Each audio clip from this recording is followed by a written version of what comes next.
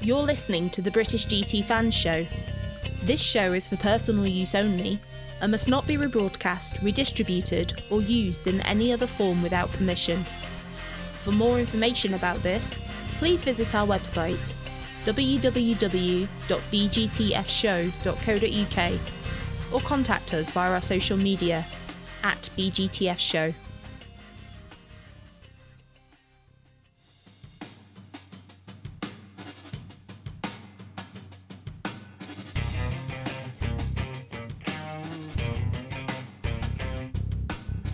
Hello and welcome to this episode of the British GT Fans Show Guest Special, where we interview Balfe Motorsport GT4 driver Mia Flewitt.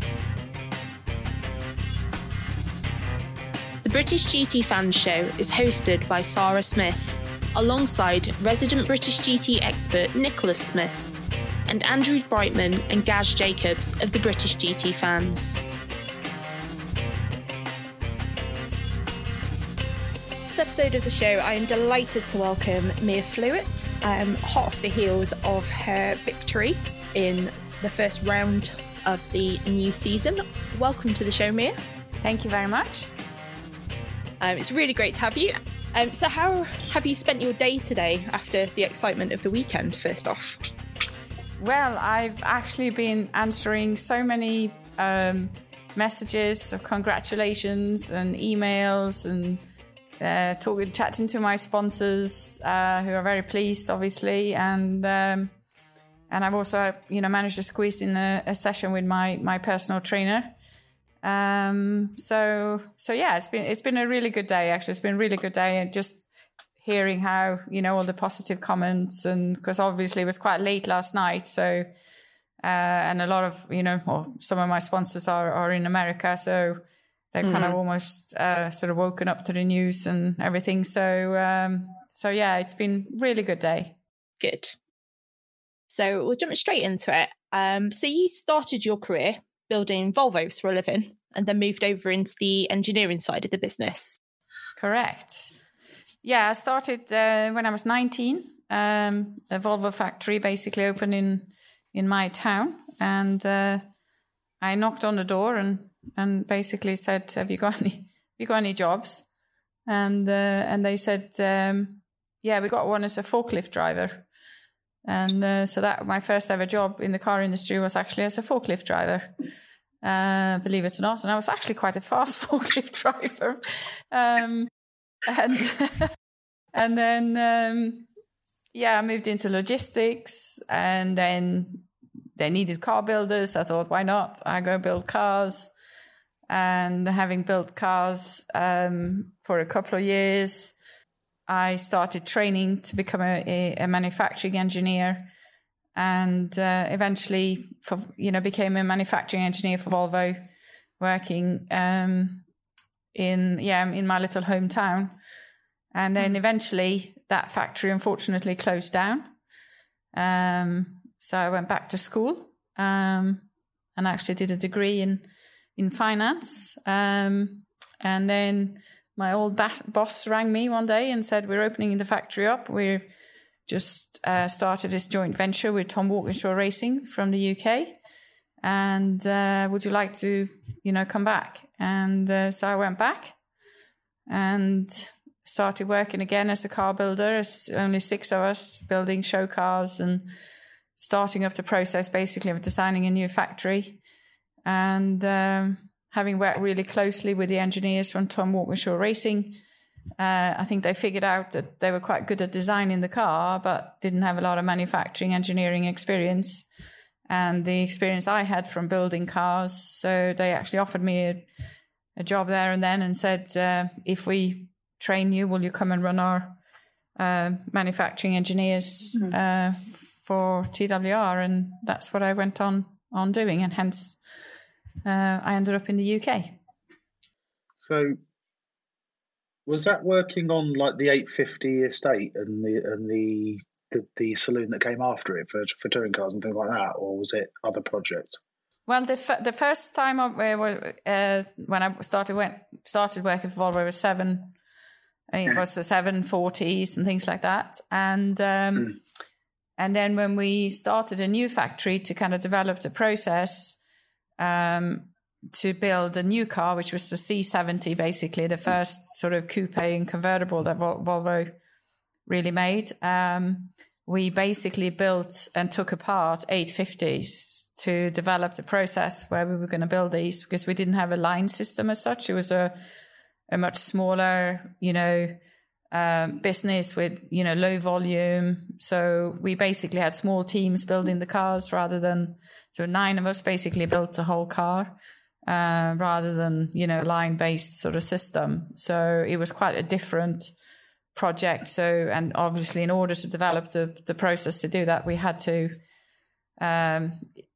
basically, because the base car was based on the 850. So, we just had 850s, took them apart, built them up again, took them apart, built them up again, and tried to come up with a good way of doing it and bringing materials to the cars and stuff like that. So it was a really interesting time, actually. I loved it. So you are then directly responsible for one of my motoring guilty pleasures, because I absolutely love the C70. If I had the right amount of money when one came up, I'd have had it years ago. Oh. This is a lovely car. And then so you also worked on something equally different and brilliantly bonkers, which was the Renault Clio V6. Yeah, so that was kind of the next project. Once we sort of finished with the C70, I then ended up obviously working for Tom on manufacturing engineering projects on lots of different cars, basically all over the world, and some of them smaller engineering projects, some of them bigger projects. But the Clio V6 was the next project that we actually also produced the car, not just the design concept or the manufacturing concept. We actually designed the whole thing and then actually built the car as well in our factory in Sweden. And so that was a really exciting project. I never forget the day when my boss at TWR said to me that, could you be in Paris at 9:00 this evening? And I think it was, I can't remember now, midday or something. And I'm thinking probably. And anyway, I ended up flying to Paris, walking into this empty workshop, and nothing in there, no cars, nothing. It turned out to be basically a Renault Sport. And I was waiting there. It's now, 10:00 at night. And I could hear this noise of this car. And they drove in this car, had been to a photo shoot, which was basically the race car version of the Renault Clio V6. And we had literally 2 hours, me and my boss, to go over this car and come up with a proposal to manufacture first design and manufacture a road car version of that race car.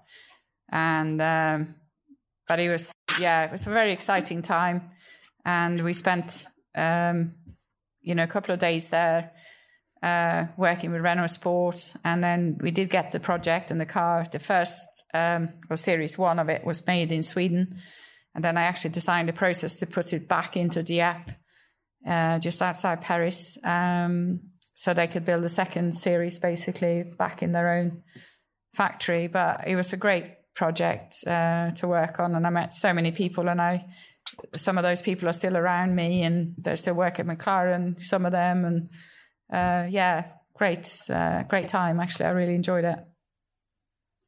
Remarkable. You are actually responsible for 2 of the cars that I would sell my arm to have a go with. Let's say that the Clio V6 is quite a handful to drive, actually. It's but it's an iconic car now, isn't it? Yeah, very much. It's properly iconic. I actually remember I have this story about it because I was at Goodwood at an event at Goodwood, and there was this gentleman there who had one, and he was slightly older gentleman, and he was telling me about his car. I had no idea who I was, and that I'd actually probably built this car.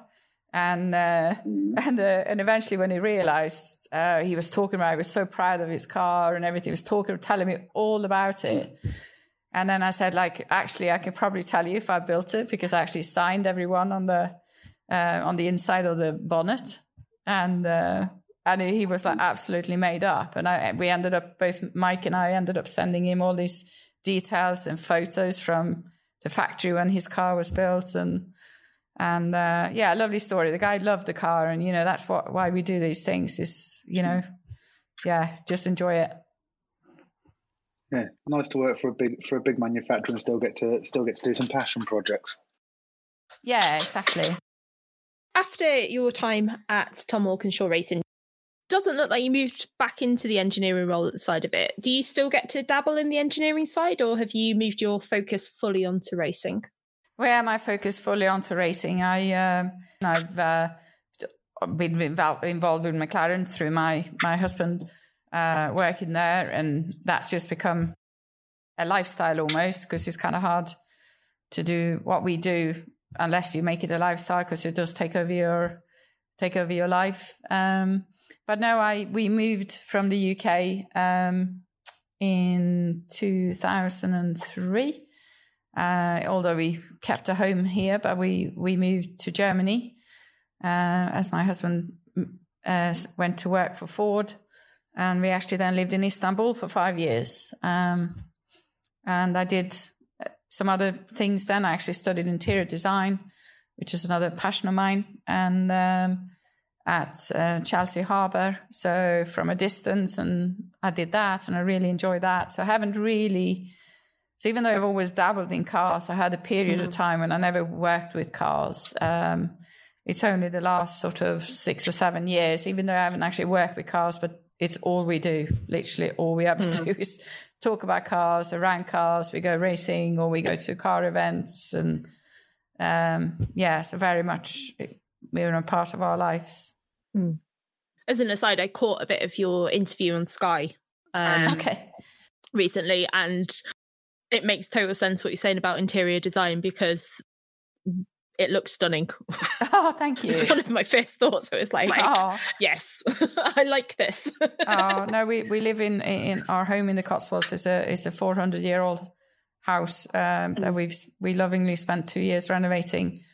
And we've been there now, I think, eight years now. And that's home for us. So it's but I ended up doing, I did some clubs, like private members clubs in China. I did a bar and a club in Norway, and I did a few bits and bobs and, more sort of friends' houses. Because so I did do interior design, but I got to say I wasn't sort of putting everything into, having a full-time job, because all I wanted to do was to go motor racing. I see absolutely nothing wrong with that. No, exactly. Yeah. So moving on to the racing then, you had 2 years in pure McLaren GT series, 2 titles. Yes. And you went to some very intimidating circuits. Yep. None of them as intimidating as Alton Park, I can promise you. We'll get to that in a little bit. Was the plan always to move on up through the ranks? And if so, why did you stay in pure after claiming the title on your first attempt?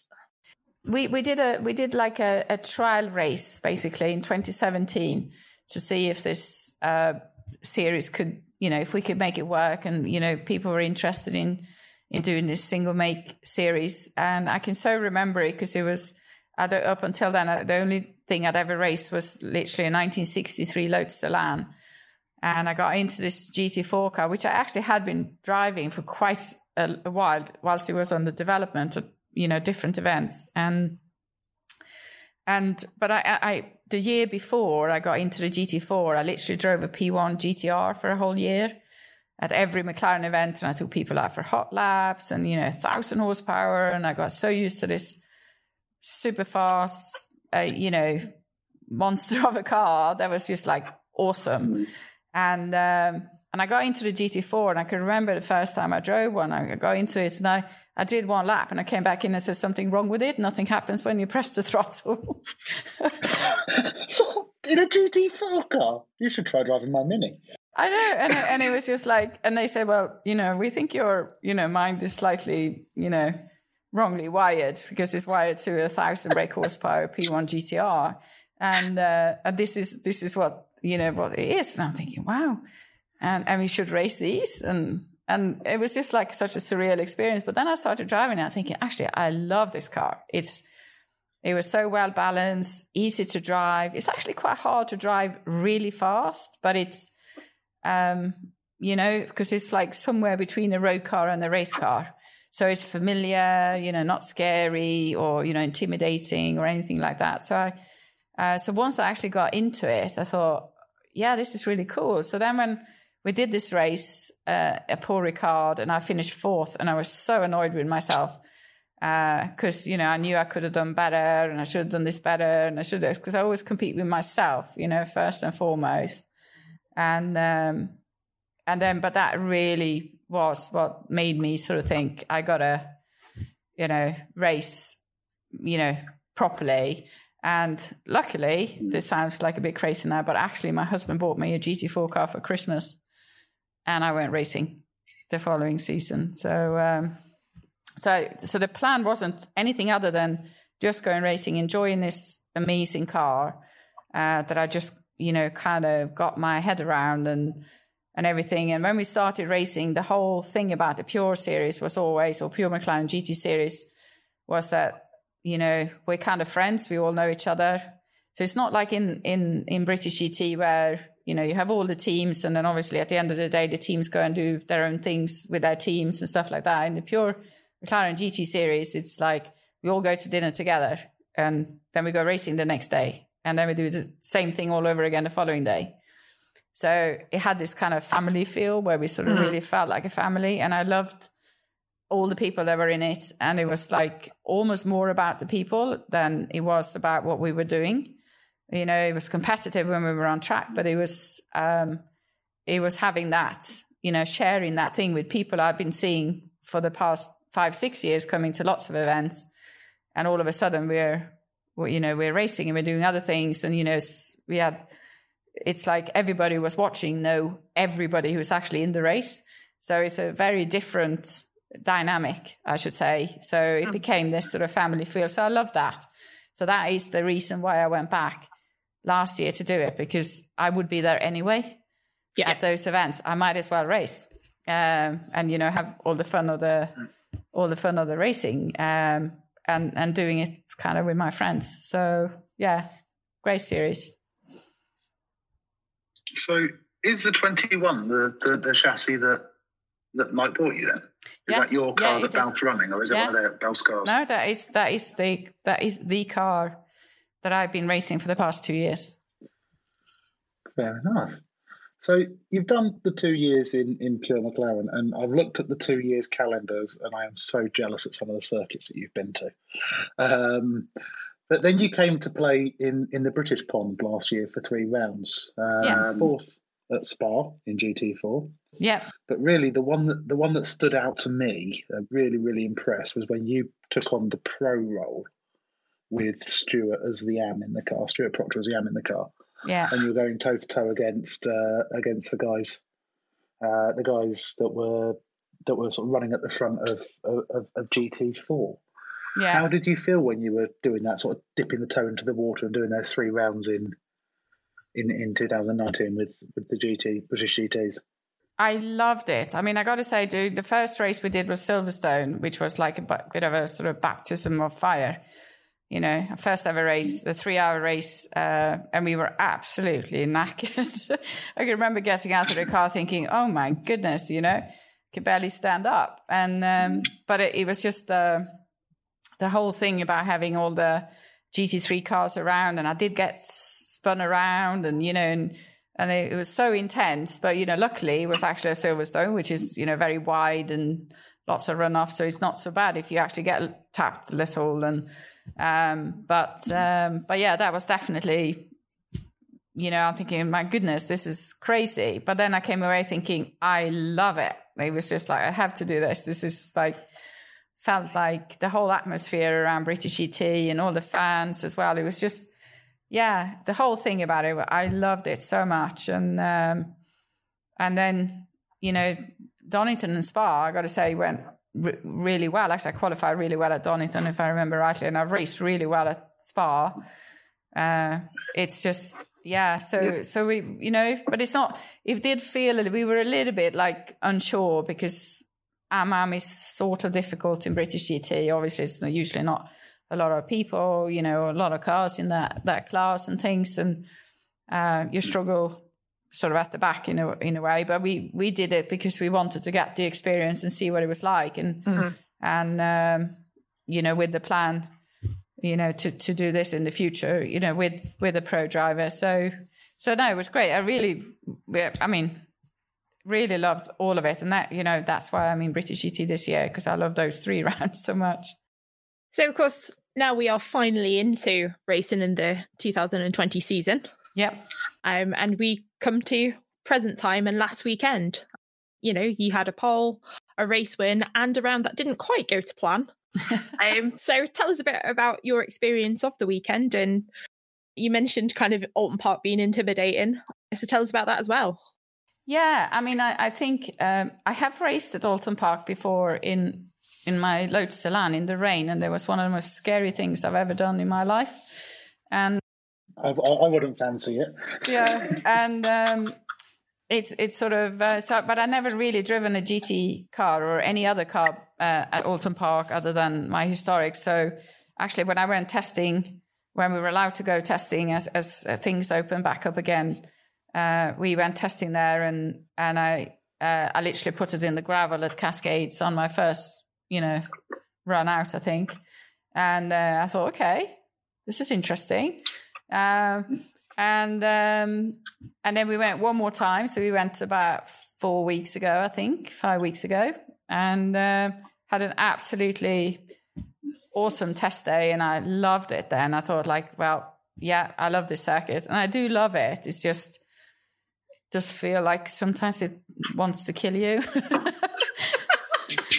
It's like a little mini Nordschleifer, isn't it? I know. It's just like, it's the sort of slight off camber here and there, and if you hit the bump slightly wrong and things like that. So, and it is so narrow, and as I said, if you do get slightly bumped, you don't have to have a lot of contact, and you're in a barrier somewhere, and having had the luxury, as having raced at some amazing GP circuits around the world in the past, and I've driven many more, also big GP circuits, and you get very spoilt with all the, wide circuits, runoffs, and, all these sort of things. And then you come to these circuits and you go, wow, this is quite narrow. So, but I love, it's like one of those things where I love it, but I really respect it as well. It's very, it is a circuit that will bite back if you don't treat it with respect. So I do treat it with respect as much as I can. Your weekend, obviously, we had the first race. Yes. Practice looked really good, or sounded really good, because obviously we couldn't watch that. But I was watching the timing screens and doing some twittering and stuff, and kind of watching things go through, and it's like, okay, this is going to be really interesting. And one of the things that was really interesting to note was the prevalence of the McLarens, certainly at points, and there was a marked difference between who was in the car as well as to how it seemed to be performing. So it was definitely going to set up to be a really interesting day of racing. So yeah, the first race, talk us through it from your point of view. Yeah, so the first race, obviously with the season having changed a lot, and there now not being many pro-ams in the championship, it's changed the dynamic for us quite a lot. So obviously I was up against mainly silver or young pro drivers in my stint in qualifying. Set decent sort of time and qualified, but obviously in the race I had good start, actually a really good start. Had a little bit of contact into turn one, which flicked my rear wing mirror, which was a bit of a problem later on in the race once the GT3 car started coming through. But the car felt fine. There was no real issue with the car. So, we carried on, and, race pace was good to start with. But then I kind of found myself a little bit like driving on my own, because obviously the silver drivers are pulled away a bit, and there's another AM kind of behind me. But it didn't feel like, there's not a lot that's kind of pushing you. So it's harder to kind of motivate yourself when you're, driving, just setting lap times basically. So my engineer was very good actually trying to motivate me to do that. And then obviously the GT3 car started coming through, which was I lost a bit more time because it was slightly harder to see them and where they were without the wing mirror. But handed over to Ewan, and in the pit stop, we did have an issue where I thought I'd switched the car off as I got out, and apparently I hadn't. So we ended up getting obviously a penalty, which after Ewan had gone out, he had to come in and do a stop-go, 10-second stop-and-go penalty, because the car was still running for about another 3 seconds, which is fine. I fully accept that. That was my mistake. And then on his outlap, Ewan got a little love tap, at Druids, and ended up doing a bit of drifting towards the tie wall. But then he put in a really good stint with what we got, what we had basically on the car. And so I think at the end of that race, we were sort of really pleased we'd done it and we'd finished, and we were, all in one piece, and we still came out Pro-Am winners. So we were, really excited for that. And we want to celebrate the fact that, unfortunately, there are not many competitors for us this year, but it's still the bedrock of British GT is Pro-Am. So, we're going to celebrate that that's what we do. And so that was the end of our race. And we were, really excited. The team performed really well. And we felt like, okay, we made a few mistakes. We had a few incidents, but, on to race 2, basically. Yeah. And the second race couldn't have been more different. Exactly. On there. It was brilliant to kind of watch and kind of see whizzing through. So how different was that for you, kind of going from, a couple of hiccups and a bit of frustration, I'd imagine, into kind of taking the win? Yeah, I guess we were, obviously Ewan had put in a really good qualifying, so we knew we had a better chance in race 2 anyway, and with a slightly shorter pit stop for us. If he had a good run, it'd be a run to the line for me, trying to hold off those silver drivers coming up from behind. So, our plan was, throughout the weekend, our plan was just to, make sure we stayed safe and, bagged as many points as possible, and all these things. You think, you're going to be sensible, you've got to be doing these things. But when you're racing, we all want to win. It's why we do it. So we were looking at all the timing, and we were looking at everything, and we had this grand plan. So I was going to get new tyres on, only 20 minutes to go, and at least a 14-second, hopefully, lead as I set off, hoping to hold them off till the end. And just as we were about to swap and do our pit stop, obviously the crash happened. Yeah. So it was sort of right in that sort of time, but we still did everything we had planned to do. So we stuck new tyres on the car so that I would be ready, obviously, when this safety car was back in, I'd be able to push on new tyres and, hopefully still maintain a bit of a gap. But once we'd had, obviously a lap or two of the safety car, my advantage, which I think was something like 15.5 or 16.5 seconds, was totally wiped out. Yeah. So I kind of knew, they were all going to make a run from behind. So it was going to be like an elbows out kind of race to the line.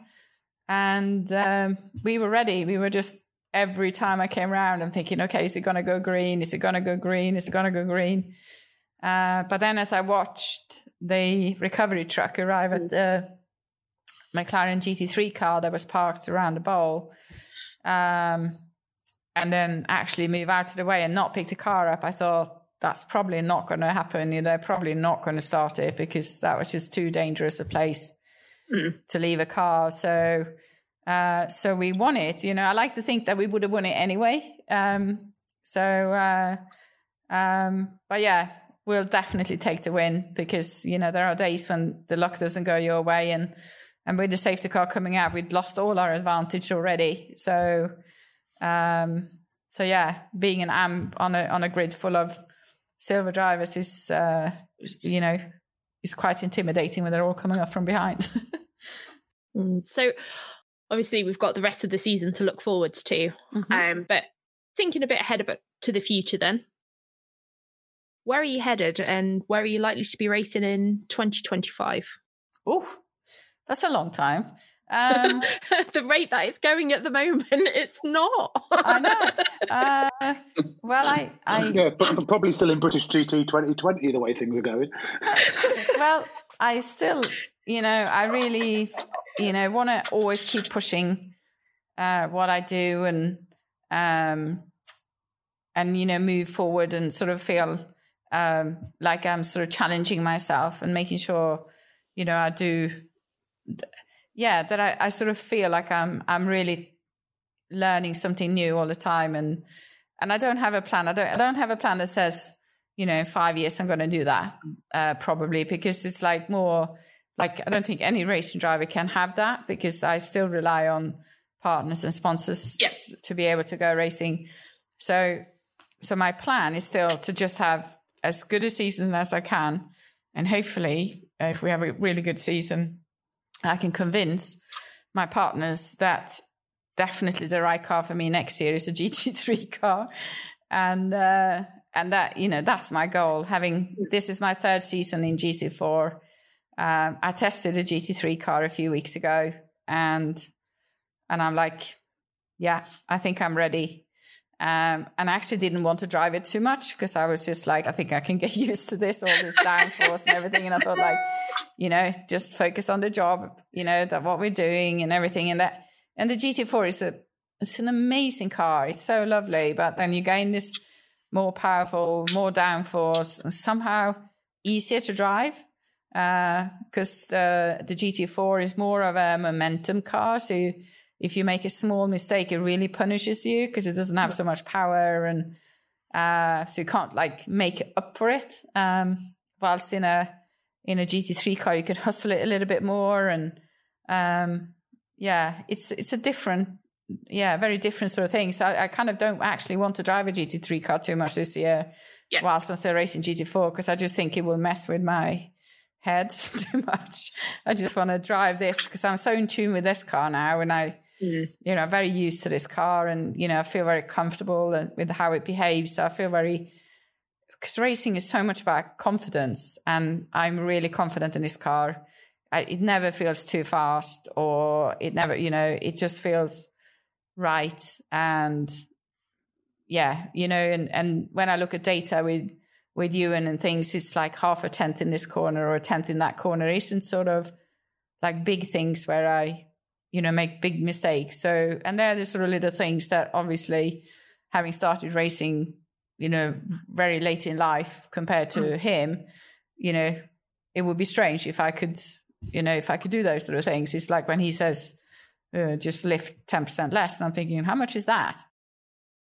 It's sort of, it's hard to explain because I obviously have some kind of talent and you build on your talent. But then that day when you kind of run out of talent and you have to rely on experience, obviously I don't have all that experience yet. So that's when you sort of, you just go half a meter further into this corner. And I'm thinking, okay, half a meter. And then, but in your brain as you're driving, I guess that's the difference between being a pro and an am, and I can live with that. I think it's going to be really exciting to see where you go when you've got that experience under your belt, because it is forward and faster. Absolutely, that's definitely my motto. Has always been in life. The faster the better. And everybody laughs at me when when I say, because actually my GT4 race car is probably my least powerful car that I have. And it seems strange, you know, and I think, just got very used to driving cars with a lot of power and things. And my husband is completely the opposite. He loves cars that are lightweight, and that is the McLaren. Technically, it's a very light car compared to many GT cars. It's and the power to weight ratio we have in GT4 as well that's why we get slightly more penalized on BOP and things, because the car is so light. I just quite like power. So 720S is the next goal then. Well, yeah, it has to be. And I jumped in one thanks to another team, actually. Just where, the McLaren family is a great place to be be honest. I did I think I did 8 or 9 laps at Silverstone a couple of weeks back, was still able to set sort of proper race pace laps, having never really, I've done 3 laps 2 years ago in the GT3 development car, but otherwise I've never driven a GT3 car. I haven't been to Silverstone since last year, and I could still jump into one. Having said that, I did stall it 3 times because I wasn't so used to the clutch, but it was slightly embarrassing. Felt a bit like an amateur that I am, but I was, I felt like I could really get used to this. And I kind of felt like, don't get too used to it just yet, wait until next year. So, but that is the plan. So my plan is still this year, the end of this season, I am selling my GT4 car, and come what may, I will be in a GT3 car next year. We are going to move on now to the quickfire questions. So first up, we would love to know, Mia, your best and worst cars that you've driven. They can be road cars or race cars, and why?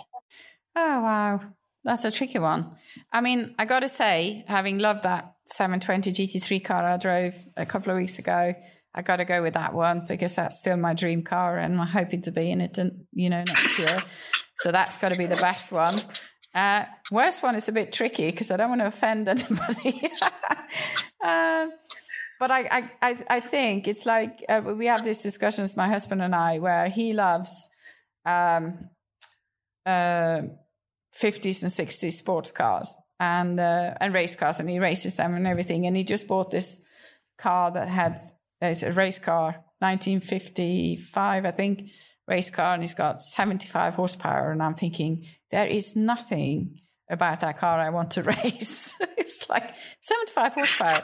And he said, you're just like, power mad. And so to me, I just prefer cars with a little bit more power and a little bit more downforce, I got to say.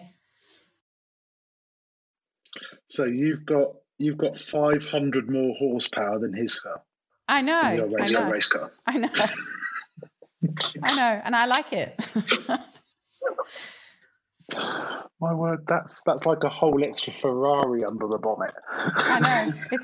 It's frightening, isn't it? I'm like, and he's now just they've done some work on it. So it's now got 90, and I'm like, oh, it's a rocket ship, and he's like, yeah. But he loves it because he loves the car. I think we have this discussion sometimes where I think there were some of the 60, 70 races, the races that raced in the 60s and 70s always used to say things like there are people that are drivers and then there are racers.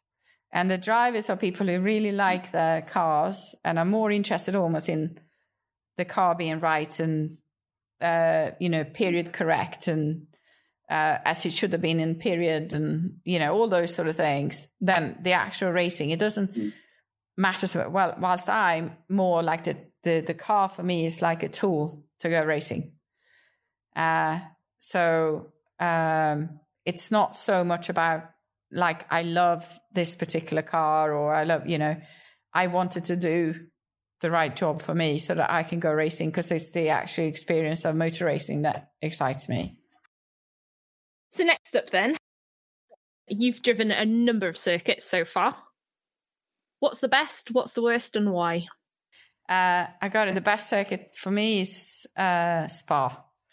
I love fast flowing sort of circuits, and I've won at Spa 4 times. I've had some of my best memories motor racing at Spa, and I've raced at Spa both in this McLaren GT4, and I've raced my Elan 1963 Elan there, and every time I've loved it. So I got to say Spa, definitely, without a doubt. My worst circuit, I think the circuit I like the least, and for a very particular reason, is Valencia. So we raced in Valencia, and I don't know what it was, the fact that it's anti-clockwise or whatever, but I felt really motion sick actually driving it myself. And it was really weird because it just keeps turning in in the same direction the whole time, and it doesn't really have any straights. It's just like corner after corner after corner after corner after corner after corner. So I got to say that's probably my least favorite circuit. That's Ricardo Tormo, yeah? Yeah, exactly. Yeah. Yeah, Valencia. Yeah, it's just a strange circuits to drive on. And I have some other circuits as well that are not my favorites. Got to say, like lots of people love Paul Ricard, and I don't want to say anything bad about Paul Ricard. It's just a beautiful circuit, but because of the runoffs being so great, it's sort of there's no penalty at all if you go off, and somehow having barriers and gravel and things kind of focuses your mind on what you're doing. So actually I prefer circuits that have, not that it punishes you, but it makes a little bit of fear. Yeah, well, it sort of makes you, you should respect it, and not just, it shouldn't just be easy to drive off the track, because I think it should be like, okay, it's a bit like when you watch Formula One and you see them go around Monaco, because it's not the best track in the world, but the fact that they drive within those barriers is, kind of the thing. So, yeah. But to put it in a way appropriate to the theme of the show, it definitely separates the women from the girls. Yes, it does. Absolutely. That's true. So next up is your 3-car garage. So this consists of your dream road car, your dream race car, and your dream play car. Yeah, so this is so actually, again, it's going to be quite sort of focused on, obviously. So my dream race car is a 720S GT3 car, because I keep telling everybody this year that so that they know that next year, obviously, that's it. So it's all clear. And my dream play car is the new McLaren 765 LT. We actually had one at home for a weekend a couple of weeks back, and I can't wait for ours to arrive. It's unbelievable, and that's a car. Is 720 horsepower not enough for you then? No. No, I mean, the 720S is a absolutely awesome car. And, I've seen so many people buy one and then take it on track and then come back and go like, wow, this is too fast. But it's, the 765 LT is just, it's the same with all the LTs, to be honest with you. 675 LT is exactly the same. It's probably the car we do own, the 675 LT, and it's the last car we'll ever sell. And it just has something about it because it's so focused and so direct. The steering is so direct. It's halfway between a road car and a it's basically a track car for the road, but I don't know how to describe it, but it's not actually so much about the power. It's actually how it uses the power and how it puts it down on the road. And absolutely awesome cars. I can't wait for mine to arrive.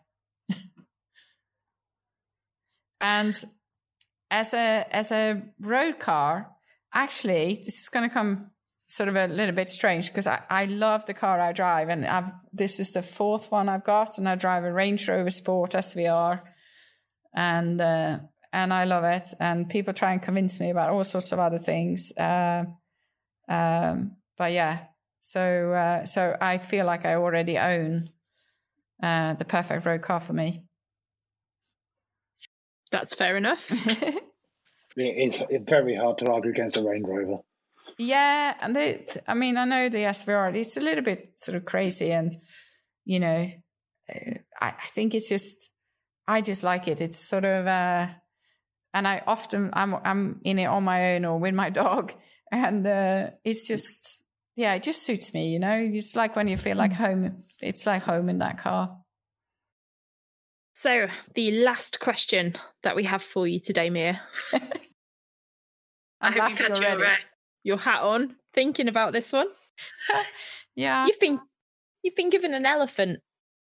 You can't give it away and you can't sell it. Yeah. So what do you do with the elephant? So I've been thinking about this a lot because I don't want any sort of animal activists to come back at me and things like that. It's all right. They're after Rick Parfitt. But because actually I do love animals, and my first initial thought was like, oh, actually, because we got quite a big garden, a big field at the back of the house. So I'm thinking, it would live quite happily in the Cotswolds, I'm sure. But then I thought about this thing, and actually my husband has a sketch of it in his office. So when the McLaren Senna was developed, they were trying to explain to people what the 800 kilos of downforce that the Senna has, what that was. And he did this drawing, basically, and that sketch is, as I said, in Mike's office.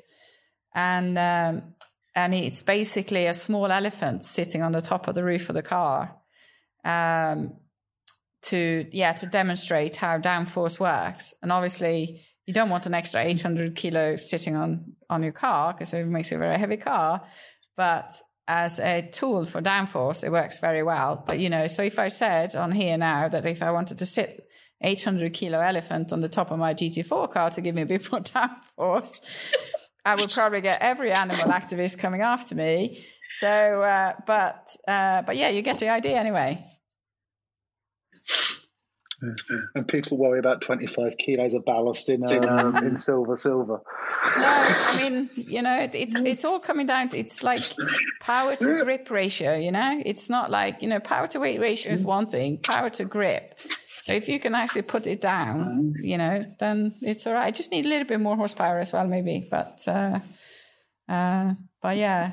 Well, you did say the balance of performance is based on power to weight. So if your car weighs an elephant more, surely you should get an elephant more power. There you go. So, it just gives you more downforce. So I quite like it. Because that's one of the things with racing in British GT as well, you notice is that obviously a GT4 car doesn't behave like a GT3 car because it doesn't have the downforce around corners. If you have a GT4 and a GT3 car together in a corner, that's when you often have incidents because the GT4 car moves and the GT3 car stays quite planted. So yeah, it made me think of that anyway, that particular sketch that he has in his office with his elephant sitting on the roof. But yeah, I think most likely the only thing I could think of otherwise is, live a happy life in the Cotswolds. I'm thinking about this downforce solution. Of course, we do need to look after the animal here, the animal's welfare. Can we get an elephant-sized race suit and helmet? Yes, exactly. This is eventually going to end in an elephant-sized car, right? Yeah, I know, that is the problem. Like, we're talking about quite a small elephant because this question does not say how big this elephant is. So it can actually be a fairly small one, Yeah, baby elephant. So a little elephant. Pygmy elephant. Well, a baby elephant will do. Yeah, it's fine. Yeah. But yeah, it was a good analogy anyway of how to describe to people who don't understand what downforce means or how much 800 kilos of downforce in the Senna means. And that is quite a lot of downforce. Yeah, because the car can't weigh much more than a ton, can it? No, it weighs, I think, 1,100, something like that. So you're two of me short of being able to drive it upside down. Well, nobody's tried yet, but who knows? My word. Yeah. No, it's an awesome car, actually, the Senna. And I was actually at Goodwood a couple of weeks ago in a 620R, McLaren 620R, and Kenny Breck was there driving a Senna GTR road conversion. And my goodness me. And Goodwood is another circuit actually here in the UK that feels like it wants to kill you slightly. And it was I've never been to Goodwood yet. It's one of my bucket list places. I've got to get down there. I'd hope to get down there for the revival. Yeah, a revival is an awesome event. I mean, I think just driving that 620R, I was doing 165 miles an hour down Lavant Straight, and this is like a very old-fashioned, quite narrow circuit, and you're thinking, this is just madness, And I think because I drive this GT4 car so much, and I don't drive road cars on track so often, but when I get in the road car, I'm thinking, wow, this thing is fast, and properly fast. So. But then you've got to remember when you get to the end of the straight that you've got slicks on. Oh, that's true. Yeah, it doesn't have the same brakes either, but yeah. All right. It has been an absolute pleasure talking to you, Mia. Thank you so much for your time this evening. Oh, thank you. It was good fun. It's just been brilliant fun, hasn't it, Sarah? Yes, absolutely. Well, thank you very much. I really enjoyed it. We hope you enjoyed our guest special interview with Mia. We actually have more from this conversation lined up in future, where we'll be tackling a diversity special. But for now, don't forget to check out our regular episode, where we review the races at Oulton Park, take a look ahead to Donington Park, and speak to Team Tegawa. Available now from your usual podcast provider, or of course through our social media and our website. Thanks for listening to the British GT Fans Show. Remember, the show's for personal use only and must not be rebroadcast, redistributed or used in any other form without permission. For more information about this, please visit our website www.bgtfshow.co.uk or contact us via our social media @BGTFshow.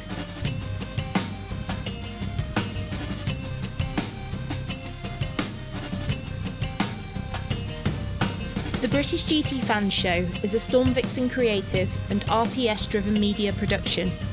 To find out more, visit our website at www.bgtfshow.co.uk.